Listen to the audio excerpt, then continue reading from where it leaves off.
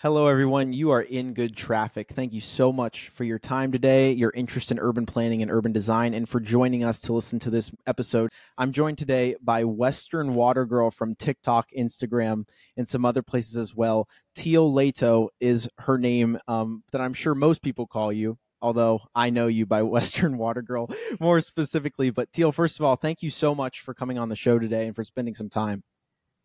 Of course. Thank you for having me. I'm looking forward to chatting with you. Yeah, likewise. This is a long time in the making. I believe we have some DMs that go back quite a few months talking about doing this, and I'm glad that we're finally sitting down to chat. I've been a huge fan of your work, of your videos, of your TikTok, and a lot of your commentary on the water crisis, and specifically here in the Southwest. I live in Phoenix, Arizona, so kind of right dead smack in the middle of a lot of the things you're talking about. So I found it very informative to follow along your journey as you talk about a lot of these things and dive deeply into the intricacies. But I think this is a great and interesting and needed conversation in the city planning world to start talking about water more, right? And it's something that's been neglected, I think, a lot, even in my circles of folks that are really engaged in the adjacent conversations to water, but that don't tend to get into this conversation specifically normally. And it's something that's always puzzled me. I think there's a weird rub between kind of the urbanism movement and the environmental movement in a lot of ways. And it's almost like the rural folks and the city folks. And I think we need each other in a lot of ways. And we need to have more cross functional and cross sectional conversations. So I guess that's kind of the impetus for really wanting to have you on and to talk to you about your work and your research and all of that, but also how it pertains to cities and specifically those here in the Southwest. So I guess a good place to jump in, Teal, is why water? Like why did this become the thing that you dedicated the vast amount of your working life to kind of diving deeper into and to really trying to find solutions in and around here in the United States? Well, first off, water is life. Water is in everything, it's in every facet of all of our lives. There's a water cost to everything we do. And I think that water enables us to enjoy the best part of our lives. And so I think that thread has kind of followed me throughout my whole life. But I did grow up in a river town. So the town I live in, there's a river that runs right in the middle of it. It's kind of the heart of our community. I learned to be a raft guide as soon as I could. I raft guided throughout college. I founded a raft racing team, and we were able to attend the national rafting championships, and we won. So then we got to go to the world rafting championships twice. And then in college, like I founded a club dedicated to educating people about water resource issues. And I really just think it was all kind of connected to that thread of like water is in everything in my life. And I just felt like not enough people were fighting to protect it and to conserve it and use it in like the most sustainable manner possible. Most definitely. I agree. That's really an interesting story though. So it was almost a mode of sport and learning to love it through that way that you ended up kind of becoming a, in this capacity, sustainability, conservation, that sort of conversation.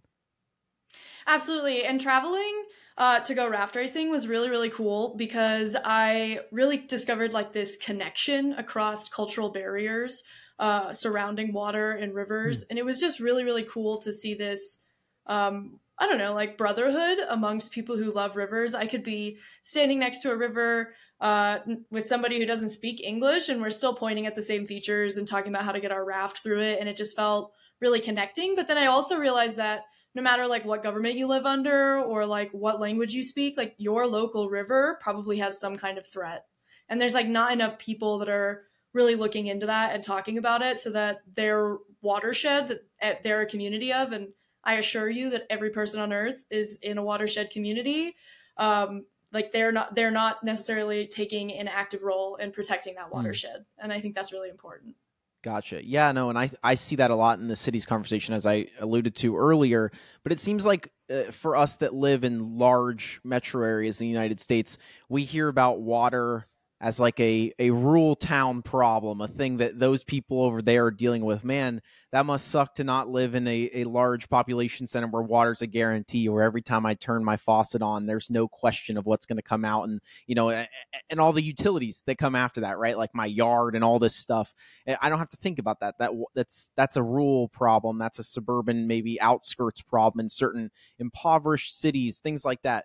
But obviously, we're starting to see, at least we are here in Phoenix, that is not the case at all. I mean, at least those of us that are trying to be cognizant of it are. It seems like a lot of folks are still behaving as though there's an unlimited supply. But what would you say? This might be a large question, but how would you summarize kind of the current stasis of water in the Southwest?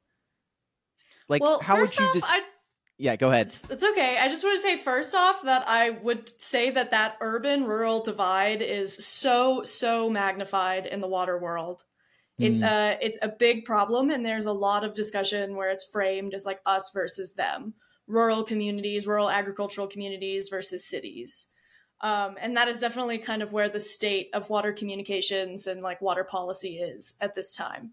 But are you asking me to like summarize the Colorado River situation in general? that would be great. Yeah, that's kind of what I figured.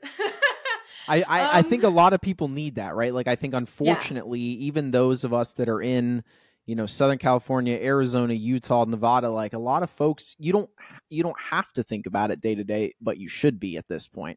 And I think that's what you've really opened my eyes and a lot of the other folks' eyes to, of like, hey, this is not a far off, distant reality. Like, this is here and it's happening. So I think that'd be great if you could summarize that, and also just your general thoughts on, maybe the current state of all of these things right now.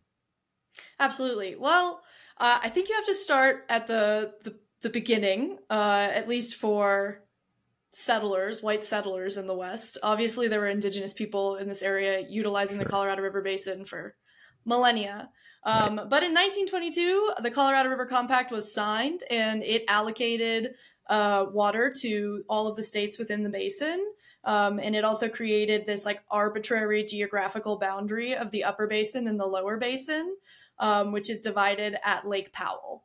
And the upper basin has Colorado, Wyoming, Utah, and New Mexico, and the lower basin has Nevada, Arizona, and California. And both of the basins are supposed to get 7.5 million acre feet of water. We measure water in acre feet, and we can touch on that later, but it's kind of a ridiculous unit of measurement, but that's what we use. But we assume that there's going to be like 16.5 million acre feet of water in the Colorado River Basin every year. And we were wrong. And so there's just like a structural budget deficit in the Colorado River Basin to begin with. Um, Tree ring data has shown that there's actually, for the last 900 years, the average has been about 14.3 million acre feet. Hmm. And in the last 23 years, the average has been closer to 12.4 million acre feet. So we're looking at like a quarter of the allocation overall, just like not existing in the system many years. Yeah. And then recently, like I said, in the last 20 years, we've just been seeing the flows decline aggressively. And that is directly connected to the heating of our planet, which is causing us to have more unpredictable snowpack in the Rocky Mountains, which is where all of the water in the Colorado River Basin comes from. But also, the West has been growing rapidly. I mean, Phoenix was one of the fastest growing metropolitan areas in the United States. And so we've been consuming more water as well. But also, I do want to acknowledge, I do think cities are a really important part of this conversation. But where the water is going, only about 10% of the water in the river basin is going to cities and municipalities. Another 10% is going to industrial use. And then the rest, which is 80%, is going to irrigated agriculture. So we really need to instill an ethic of water conservation amongst all industries in the Colorado River Basin, though, because we have to deal with this huge budget deficit. And that's what led to our reservoirs getting super low. I'm sure everybody saw those like shocking photos of Lake Powell and Lake Mead, super, super low. They are back up a little bit, but they did reach record-breaking low levels within the last year.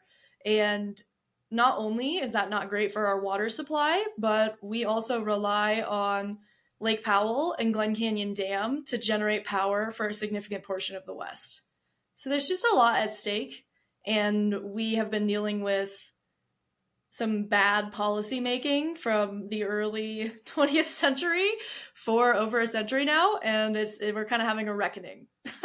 No, most definitely. Could you maybe touch on a couple of those policies a little bit and just in detail? I know I've done a bit of reading and a lot prompted by your work on this, but just to kind of give everyone a 101 entry level idea into what some of those were that have set the precedent for the current problem that we're in today.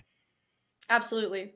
First off, thank you for this question, because I feel like a lot of people don't want to look back and kind of see like how we got here. I think a lot of the coverage has been like really short-sighted on this crisis, and I think it's really important for us to kind of like have a holistic picture of what's going on. Basically, back in the 1800s, we started paying people to move out west, and we gave them 160 acres to farm in the Homestead Act, and they could keep it for free as long as they were able to farm it, but they had to get water from somewhere. And in the East, it was super easy. There's water everywhere over there. So basically, they governed water where if you own property and there's water on the property, then you own access to that water.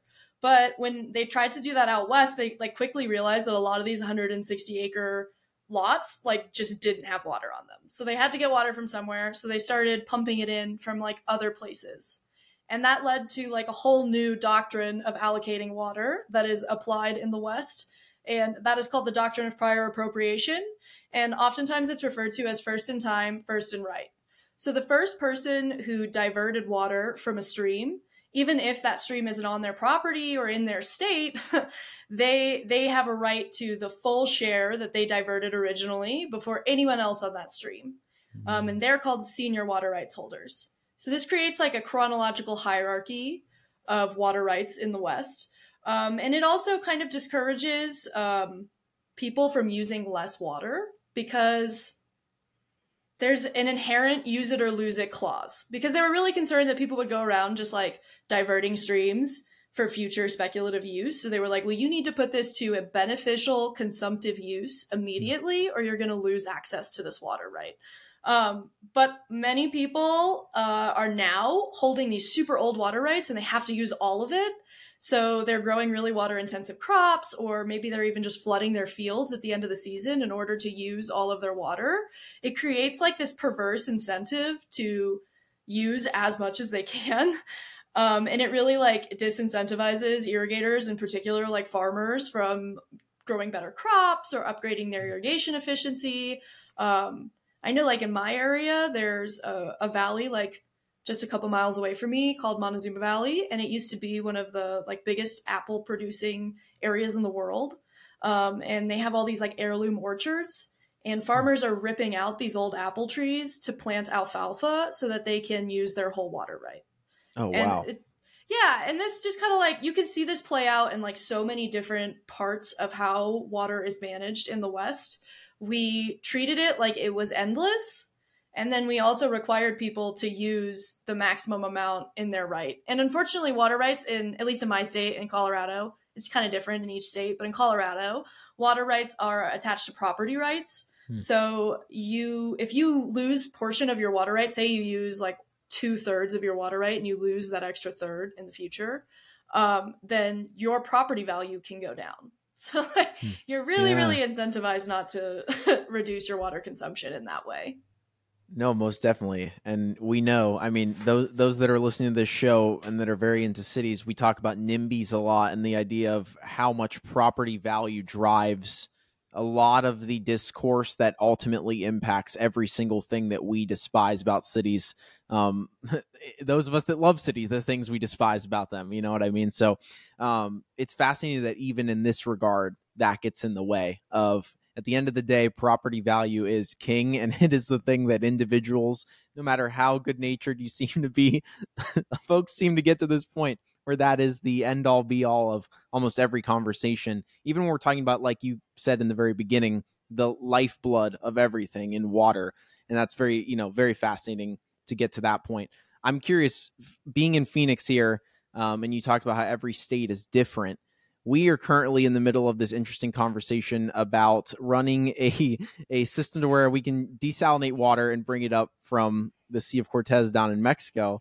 And I know I just listened to that daily episode from the New York Times last week, and then I opened TikTok and I saw your video, and I was like, awesome. I knew this was coming. I knew you were going to have something to say about this. How ridiculous of an idea is it? B, is there a better idea? And C, if so, how would you pitch an alternative or support it? I won't jump the gun and assume you're going to go against it, but I'm going to make that assumption. Well, I think you are making a correct assumption because it's literally the dumbest idea I've ever heard. And also, one of the funniest parts of that daily episode was that they went down to Puerto Peñasco where they said they were going to build this plant, and like nobody down there has been spoken to. They've heard nothing about it. The state of Arizona has put $1 billion into the commission that like has come up with this idea, and this is what they have come up with. I'm just like mind blown. Yeah. So yeah, I don't think it's a good idea. We can get into that in detail if you want, but like my answer to your question B is what is a better idea, and it's super simple. Just use less water. Sure. And there's like a lot of complicated caveats to that answer, but the answer is really simple. We need to focus on conserving water, not augmenting new water resources. Because another factor of that doctrine of prior appropriation is that like you can just keep allocating a water source until it's like sucked dry, which means if we decide to start desalinating water to provide for these water rights, like where does it end? Do we just keep building more and more desalination plants? It just doesn't make sense. Eventually we have to start talking about how to use less water with a larger population, and like they literally have a term for that. It's called decoupling water use from population growth, and it's totally possible. Tons of cities throughout the US have done this, but you do have to like make it a priority. Run me through, give me an example of a city or a couple that have done a successful job of that, and how they've, or somewhat how they've done that. All of the cities in the Las Vegas Valley are a great example of this. All of them except for one recycle their wastewater. Las Vegas itself was able to add 750,000 new citizens while reducing their water consumption by 27%. And I know this because they actually flew me out to Vegas, and I got to go check out all of their water processing facilities, and we went to Lake Mead, and it was a really cool experience. But also I just have give them mad props. Like they are trailblazing in the world of water conservation. They are also compensating homeowners to remove grass and put a conservation easement on their lease so that the future homeowners cannot reinstall grass. And then they're removing non-functional turf grass, which there's like a whole, it's defined in a certain way. But the state of Nevada actually outlawed non-functional turf grass for municipalities and like commercial buildings, which is really, really cool. So they're just like being really proactive, and this has been an effort for them for a really long time. But also it was really obvious why they had to do this, because the intake for Las Vegas and Lake Mead dried up like a while ago, and then they had a couple of other backup intakes, and they knew that it would come to a point where they would need a new intake. So they actually built an intake that's below Deadpool on Lake Mead so that they will be able to continue accessing water when no one else can, which is just a total baller move, first off. But like it spent, like the general manager describes it as like it was $1 billion insurance policy. Like it cost them a ton of money, and they hoped to never have to turn it on, and they did in 2022. So that's pretty crazy. Yeah, no. But they're really prepared because they have to be. Right.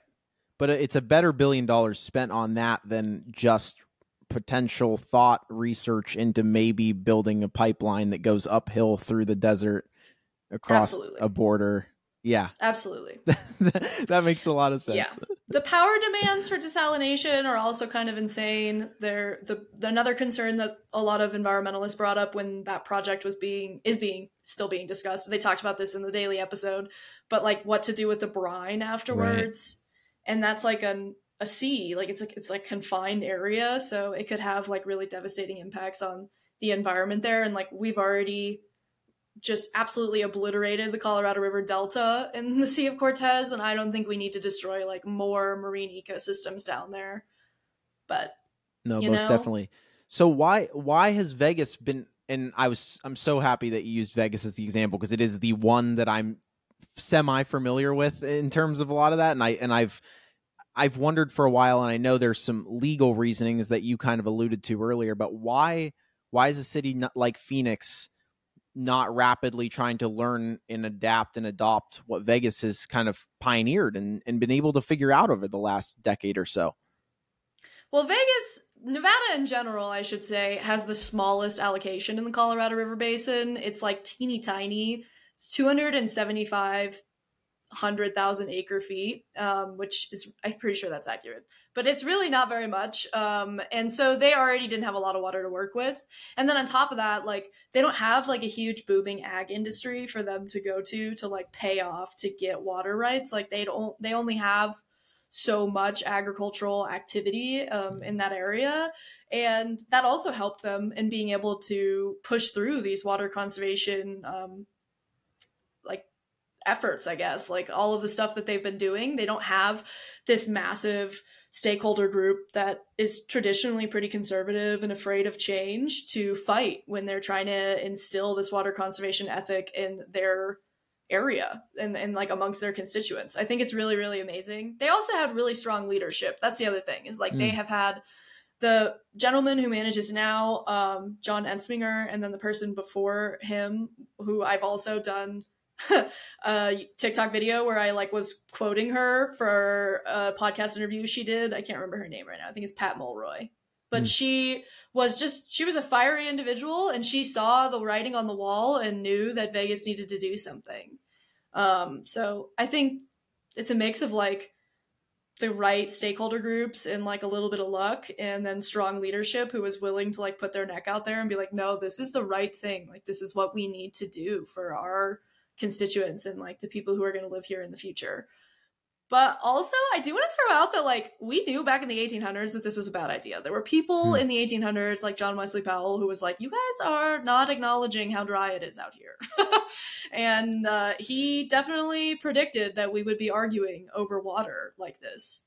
And we kind of talked about how they had to build that intake, and that's because, you know, when Lake Mead gets low enough, like they just can't take their water out of the lake. And I think that Phoenix maybe doesn't feel that pressure because there isn't like the same, like, oh, we won't be able to suck our water out of this lake. But I will throw out there that in the recent negotiations with the Colorado River Basin states around, I think this was back in like January or February of this year, there were representatives from California that genuinely floated the idea of cutting Phoenix or Denver off from their water from the Colorado River before they would cut off their own farmers. Wow. And legally speaking, it's kind of unclear if they could do that because technically those farmers in the Imperial Valley do have the oldest and largest water rights in the entire basin. Hmm. Yeah, no, that is super fascinating, and I know the agricultural piece is massive, and I know that's something that's gonna have to be dealt with if we want to have any sort of long term solution. But in terms of folks that are living in metro areas, so those out here in the Southwest, on an individual level, like let's do this in two phases. The first is on an individual household level. What can you do now, starting today, that you would advise as Western Water Girl? What would you advise that families of the West do today to better prepare themselves, their wallet, and their future? And then kind of on a larger scale, each municipality, let's say, what would they do if it was up to you and you were advising them? Individually, the number one thing that people can do to reduce their water footprint is eat less beef, Mm. or any like products that are produced by cows. I will put a caveat out there that I am not vegan. I absolutely love cheese. I'll eat a burger every once in a while. I don't believe in telling people that they have to cut things out of their diet, but I do believe in telling people, hey, maybe don't eat as much of that. I'm like, a lot of people in my comments will be like, everybody needs to be vegan. And I really just, I don't quite support that because I know that there are people who live in food deserts and they're not able to access fresh produce and things like that. So I do understand if that's like, if your family needs to eat beef to survive, understood. I'm not going to judge you for that. But the next thing you can do is get like efficient appliances within your home and make sure that your home doesn't have any leaks. Um, and then you can remove your lawn, which a lot of people really, really don't like. But grass consumes a ton of water. About 50% of the water in residential homes goes to outdoor irrigation. So that's a really big part of it, is growing the plants that are native to your area, or at least can survive in the climate that you live in. Sure. Yeah, no, that's great. And I'm shaking my head because here in Phoenix, the amount of lawns that I see everywhere, and not like bad ones, like pristine, nice lawns. And then you just know, you're like, that is expensive in many ways, in a multiplicative of ways. So, You well, how see, about, in Vegas, they also have water cops. So, like, they do have a couple of people who have lawns, but they also have people who literally drive around and ensure that people are only watering their lawns when they're supposed to. And they can give them, like, a huge fine if it's, like, going onto the concrete and stuff like that. So, like, even if you want to keep your lawn, you should also be really careful with how you're watering it and when you're watering it and stuff like that. So, right? Because it's one of those things, if you want one, it doesn't mean it has to be easy. It doesn't mean you're guaranteed the right for it to be just this easy, free of all inconvenience sort of ownership policy. Like there should be some steps you have to go through. And it also probably begs the question, I'm just thinking in terms of that property value conversation, if the whole city is under the same rules, like you don't get the same property to property probably discrepancy in terms of value, where it's like, well, if all my neighbors have grass and I don't, then my house is going to be worth less. Well, if no one has the lawn, then it kind of equalizes that threat and makes that a non-starter in terms of an opposition point. So it does make sense that would also alleviate some of that stress, the more widespread you can make it, because it gets rid of the whole disparity that it would exist there. How about in terms of municipalities and cities and some of these places? I mean, we could talk about cities as big as Phoenix, but also just the cities that surround it and the municipalities that are, the suburbs that surround these places. What are some of the things that they can do on a municipality level to start to inch the needle in the right direction here? Well, again, they can remove their lawns. So anywhere they have non-functional turf grass, I know I sound like a broken record on this. I No. just keep saying it, but unfortunately, that is where like a lot of the water in cities goes. And I'm not saying we need to like rip up like soccer fields and stuff like that. Like I understand that there's places where grass is functional and like people enjoy it, but we don't need it. In my town, for example, there's a street that there's just a median in the middle that's just covered in grass, and like it's watered all throughout the summer, and you can't even like, you could not walk on this or like hang out in that grass if you wanted to, because it's in the middle of a street. Sure. It's just aesthetic. Yes, exactly. One of the other things that cities can do, and this is a huge investment, but also if we're talking about desalinating, which is also a huge investment, I think it makes more sense, which would be using reclaimed wastewater.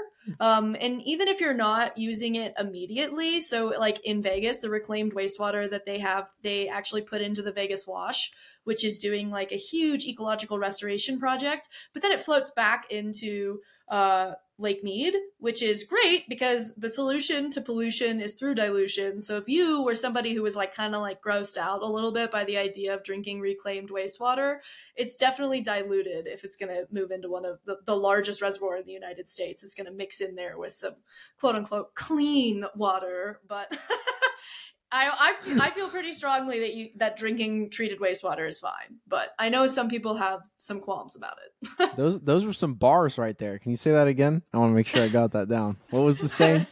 I don't think I can. That's just me. I loved it. That was awesome. So if you had to get your crystal ball out and look into the future, 10 years, what do you think is the most likely outcome that cities like Phoenix are going to end up taking as a path forward to find a solution to this? Do you think it is the desalination route and just bite the bullet on cost and environmental, output that's going to be obviously a terrible, terrible thing for a lot of people, and some that are lower socioeconomic status and communities that most folks here will never see or come in contact with? Do you think that is the most likely thing? Do you think the pipeline approach is, or is there another thing that maybe folks more in your circle are starting to talk about in terms of a large, widespread technology that you think might come in and take and have some momentum here? I mean, if I had a crystal ball and I saw Phoenix in 10 years from now, I would see them scrambling to purchase water from nearby agricultural water rights holders. Um, and I mean, no hate to you guys in Arizona, but to be honest, y'all are crazy enough. I could see you pursuing this crazy desalination idea. But I also see you guys doing it and then being like, oh my God, why did we do this? Because it's just a ton of money and then it's a lot of maintenance and upkeep. And again, like I said, it's just going to be endless. Like at some point in time, you do have to figure out a way to conserve water. So that's really like, there's no like one like cure all for this crisis. It's going to involve every sector being like, okay, how can we do what we do with the least amount of water? And that includes people who live in cities, and it includes golf courses, and it includes farmers, it includes data centers, it includes every industry that wants to operate in the Southwest. It means being like, I'm sorry, but if you wanted to have a green lawn, you should live east of the 100th meridian. I don't know what else to tell you. Sure. But I don't think that we're moving quickly enough in that direction necessarily. People are definitely pushing back on it, but yeah, here in the Upper Basin, there's a lot of discussion about purchasing water rights from irrigation, like people who are living in rural agricultural communities and sending them to larger cities like Denver and Phoenix and stuff like that, or to fulfill Colorado's obligation in the Colorado River Compact to provide water to California, because California, like I said, has the oldest and strongest water rights and largest water rights in the Colorado River Basin. So we have an obligation to consistently fulfill that right, even if we don't get to use all of that water. Sure. Which is frustrating. Yeah, for sure. I was just going to ask about California because we haven't touched on that super in depth here. I feel like over the last decade or so, that has been the place that has been talked about in terms of drought nationally and internationally more than probably anywhere, just in terms of, I remember growing up, going to LA and seeing fountains turned off and wondering why, and starting to hear about that as, oh, this is something that's a real thing here. But you think of California, you think of beach, you don't think, obviously that's a very different type of water, but you don't think of these sorts of things like drought right off the top of your head. Where do they stand kind of this? I know you said that you kind of got into it there with the fact that they have kind of the first say on a lot of these things. Are they still kind of in the worst place as they were a few years ago, or have a lot of other places maybe surpassed them and they've maybe just through the legalities of things gotten themselves in a better position than some other spots? I think that California has the securest water rights in the Colorado River Basin. They definitely are, the legal Goliath within the basin. They have the strongest claim to utilizing their entire water right. But I will also say that they consistently use more than what is their water right. And that's part of the reason why we're in this whole boondoggle to begin with. And I think, yeah, California is not prioritizing conserving water like it should be, because they're like, well, you guys can do it first. We legally are entitled to this much water, and the rest of you guys can conserve it. Because again, we're going to kind of like zoom back out to that doctrine of prior appropriation, which says that whoever diverted the water first is entitled to their full share before any other users on the stream. And California diverted their water first, and so they will not be sharing this drought equitably with other people throughout the basin, or in other states and entities, I should say, not just people. Yeah. But yeah. Wow. It's frustrating. California definitely gives off the vibes of like, well, my dad's a lawyer, so you can sue me. That is what it feels like in a lot of ways, and I get that feeling around here for sure as well. Are you familiar with the Salt River project here in Phoenix at all? Yes. What are your thoughts on that? Because I mean, beyond the fact that I have bike paths that run along all the canals here that I love about that. What are your thoughts on that kind of approach to just the movement of water around a large, sprawling metropolitan suburban area, because I do think it's a really fascinating model. And if you could give a little background too, just that would be awesome as well. Oh man, I don't know if I'm familiar enough with it to give some background. Sure.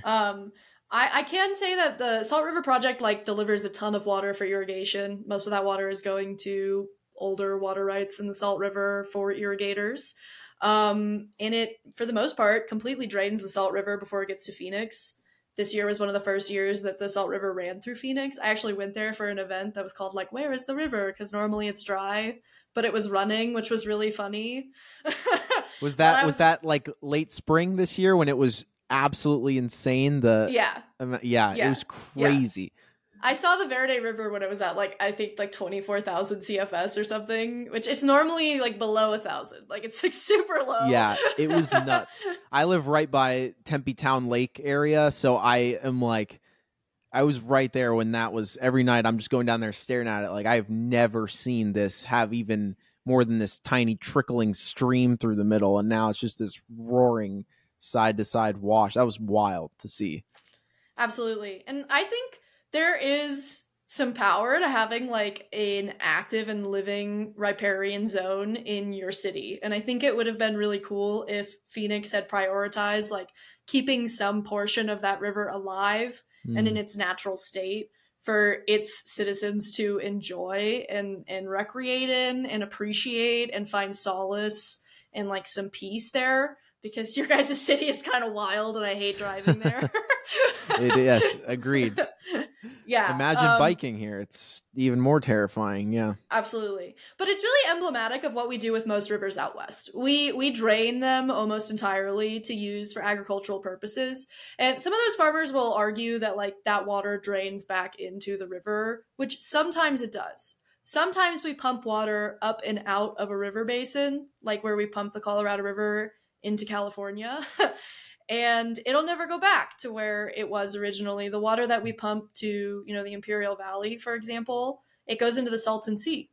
And it doesn't allow for the Colorado River Delta to exist. I talked about how we annihilated that earlier. And we do the same thing to the Salt River. We kill the Salt River almost every year. And that's because like we only allowed water rights to be allocated to consumptive uses. And we didn't acknowledge like the need of like ecosystems and like the existence of a river itself until like in Colorado it was in like the 1970s. In Utah it wasn't until the 2000s. But yeah, it took a really long time for us to be like, hey, wait a second, maybe we should leave some water in the river like for the river so it can keep existing, which I think also thought. Is important. I know. It's crazy. But yeah, and that's what when I went to Phoenix and I checked out the Salt River and the Verde River, it was beautiful. It was really cool, but it was also like heartbreaking because I saw a ton of like long-term Phoenix citizens that were just like, what are they called? Phoenicians, right? Yeah, Phoenicians. Fascinating name. Yeah. And they were standing in this like river walkway that like clearly like nobody, like it didn't seem like people use it all that much. Like there was a lot of trash, a lot of garbage. You couldn't really get down to the river, but people were like standing there. This was like after the event. This wasn't like people part of the event that I was in. I was just walking around after I was leaving, and they were like almost in tears, just like, oh my God, this is so beautiful. I haven't seen this in so long. Like this is so amazing. And it was just heartbreaking to me because I have a river in my town and that's where I go when I have a bad day, when I have a good day. I was there today. I'll be there tomorrow. And I was there yesterday. Yep. It should be part of everybody's lives.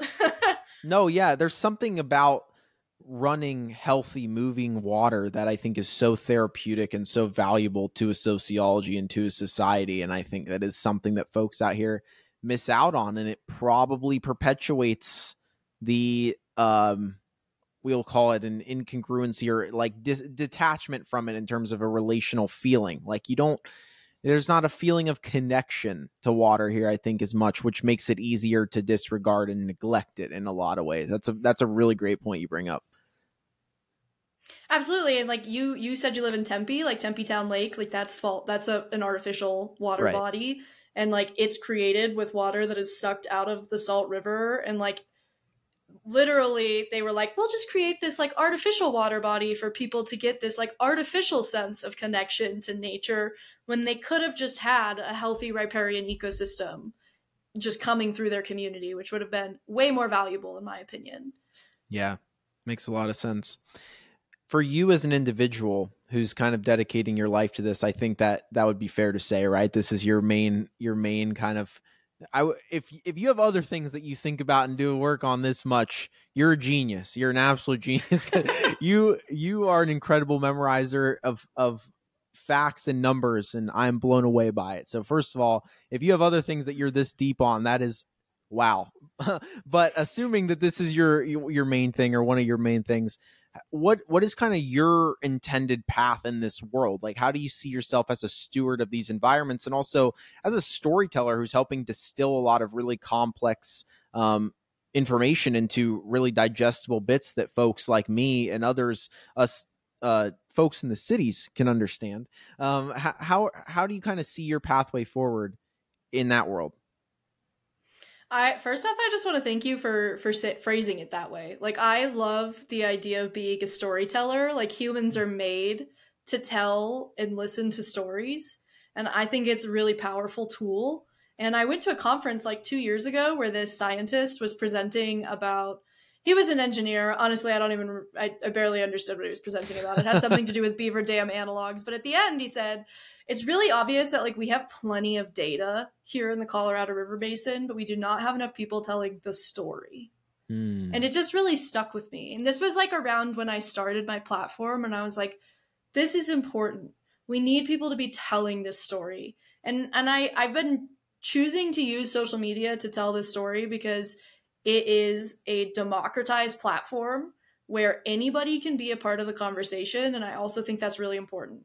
When I tried to get involved with water conservation work after college, I just kind of repeatedly kept getting this answer that was like, "Oh, sweetie, it's so sweet that you want to be involved. Like, you're so naive."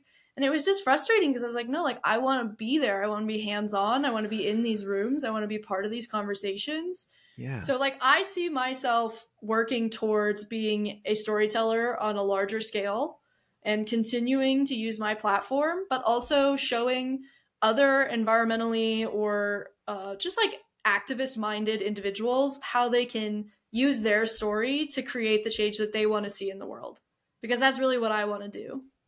Yeah. Yeah, and then I don't know, I also see myself possibly going to law school. I applied but I didn't get enough scholarships, so we're gonna do that again. But I don't know, I just want to like ride the wave as long as it's here. That's what I've been telling my family. Yeah, no, that sounds like exactly how I think about things in my world, but I'm very, blown away by that and the idea of the storytelling approach, because I think the parallel between our two approaches is that there's a lot of I love the way you said it. There's a lot of data out there. Yeah, we need more data, of course. We need more research, but we also need to better utilize that which we already have. And I spent some time in city planning grad school, and the first week of the program, I had, I think, 5 different professors say something along the lines of in the class, this profession has a lot of great people that sit in offices and pontificate about things and that crunch numbers and things, but we do not have enough people that go out and help the community and the world understand why they should care, why they matter, and then ultimately what to do about it.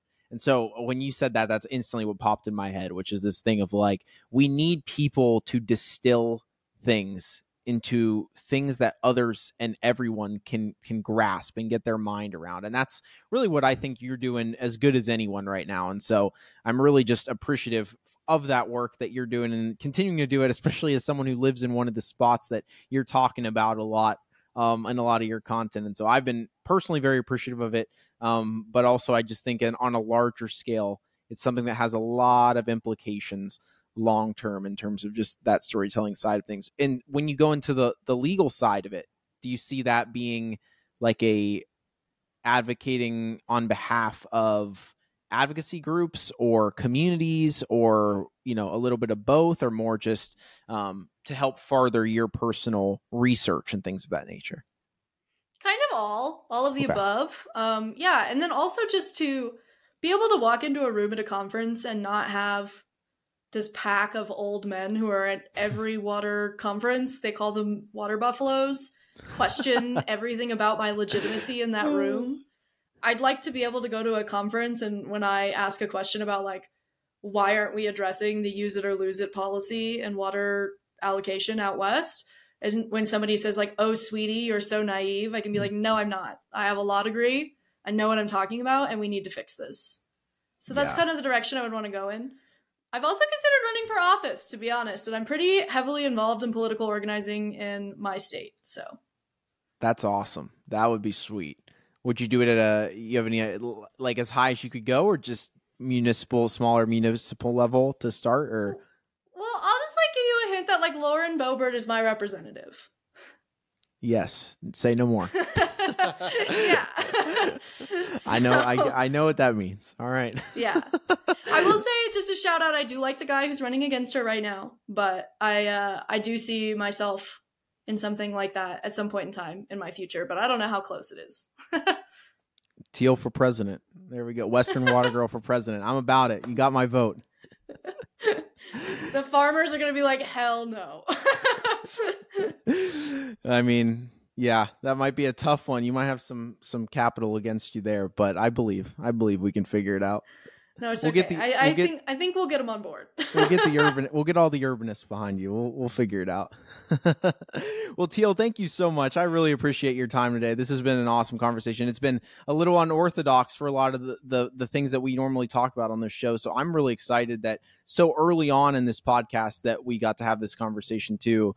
Just one of the first few episodes. Like I said, we've been talking about this for a bit doing this, but I think it is a foundational piece to cities and life in general, right? Like it's impossible to have a conversation about growth or living in any capacity without talking about water. And you've so eloquently put that.